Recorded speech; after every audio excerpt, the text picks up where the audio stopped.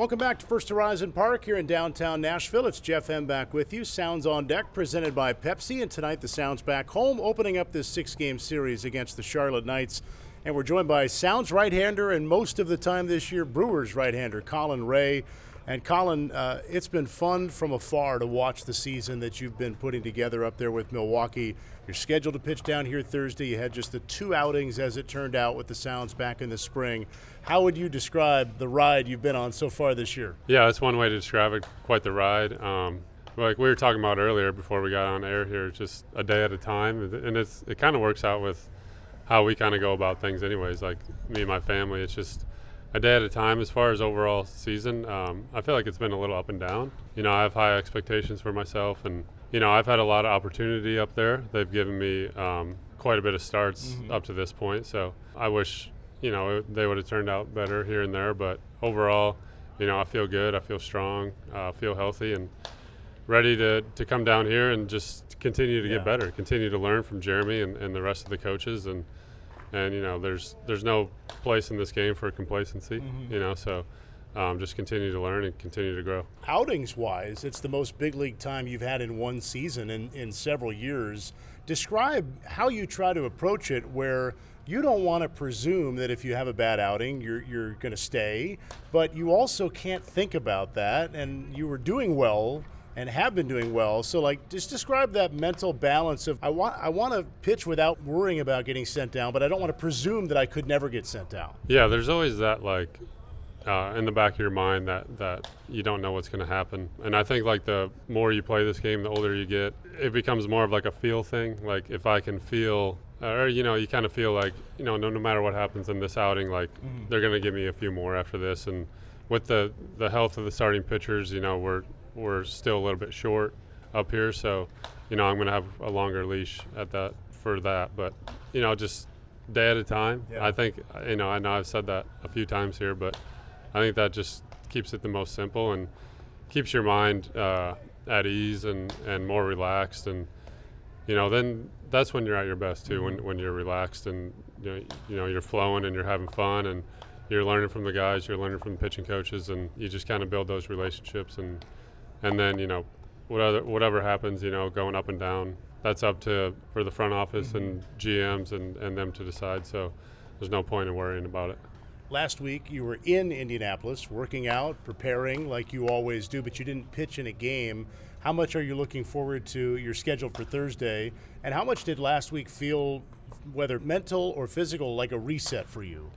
Yeah, honestly, it felt pretty good.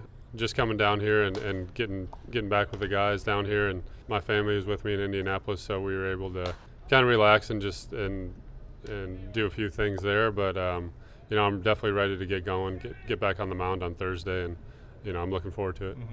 I want to go back. The last time I interviewed you before today was the very end of 2021. You had come back from Japan. You signed with the Brewers at the very end of the year. You go back to Japan last year. So coming into 23, how did you try to weigh your options and your potential opportunities and then land back with what was familiar to you with Milwaukee? Yeah, I just felt like I really enjoyed my time here back in 21 and got a short glimpse of what the organization is about and the kind of people who are in the organization. And honestly, after the 2022 season in Japan and this offseason, the Brewers were always at the top of my list. There was other options, other teams, but, you know, I always I was dead set on wanting to come back here, and I knew that they have such a winning culture, especially the run they've been on the last 5-6 years has been honestly pretty incredible if you think about it, like not talked about enough. So I felt like it would be a good team to come to, not only for that, but the people in the organization, and just it's close to home too, and just kind of felt right. You've been at AAA plenty. You know that even during any season, a lot of guys are going to go up and down. But how would you describe what some of these young Sounds, many of them going up for the first time, have gone up, and you've seen it when you've been up there with Milwaukee, what the rookies have been able to do for a first-place team now here in mid-August? I mean, it's pretty crazy to see those guys go up there, and it's almost like they've been there, you know, and that's a good thing to have, especially for, you know, there's 5-6 guys a night on the field who are having, you know, who are rookies. Just the energy that they bring, the excitement, keeps the older guys kind of feeling young too. I think having that energy every day at the ballpark. Sometimes these days can get long, the season can get long, and when you got young guys like that coming up who are contributing and just being themselves, I think that's the biggest thing, is not coming up being timid or feel like you're going to be in someone's way, something like that. It's just being yourself. They're fun to watch, that's for sure. And they're not just guys coming in to fill in. I mean, these are guys, and they're going to be playing a lot, and it's just crazy to see how talented these guys are at such a young age. So it's fun to watch. You mentioned your family, you've got young kids, your wife, and they have been able to be with you a lot this year. With that can come, normal chaos of having young kids, but also I'm sure some priceless moments that you're getting.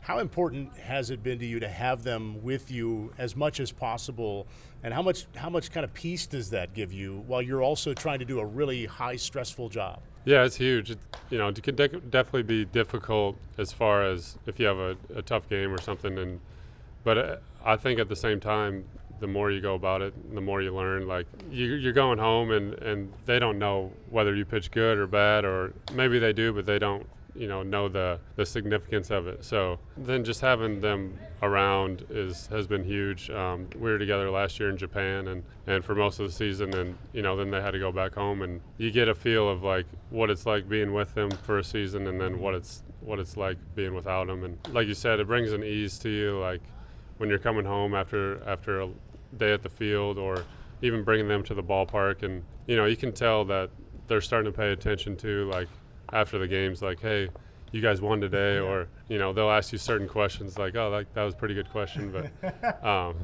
no, it's been a lot of fun, and it's kind of sad that the summer's come to an end and they're starting school up and all that, but it's definitely a year that we won't forget, and hopefully we can continue doing this for years and years. Thanks a lot, man. Continued success, and thanks for your time. All right. Thanks, Jeff. Sounds right-hander Colin Rea. This has been Sounds on Deck, presented by Pepsi. Stay tuned. The lineups and first pitch are coming up next.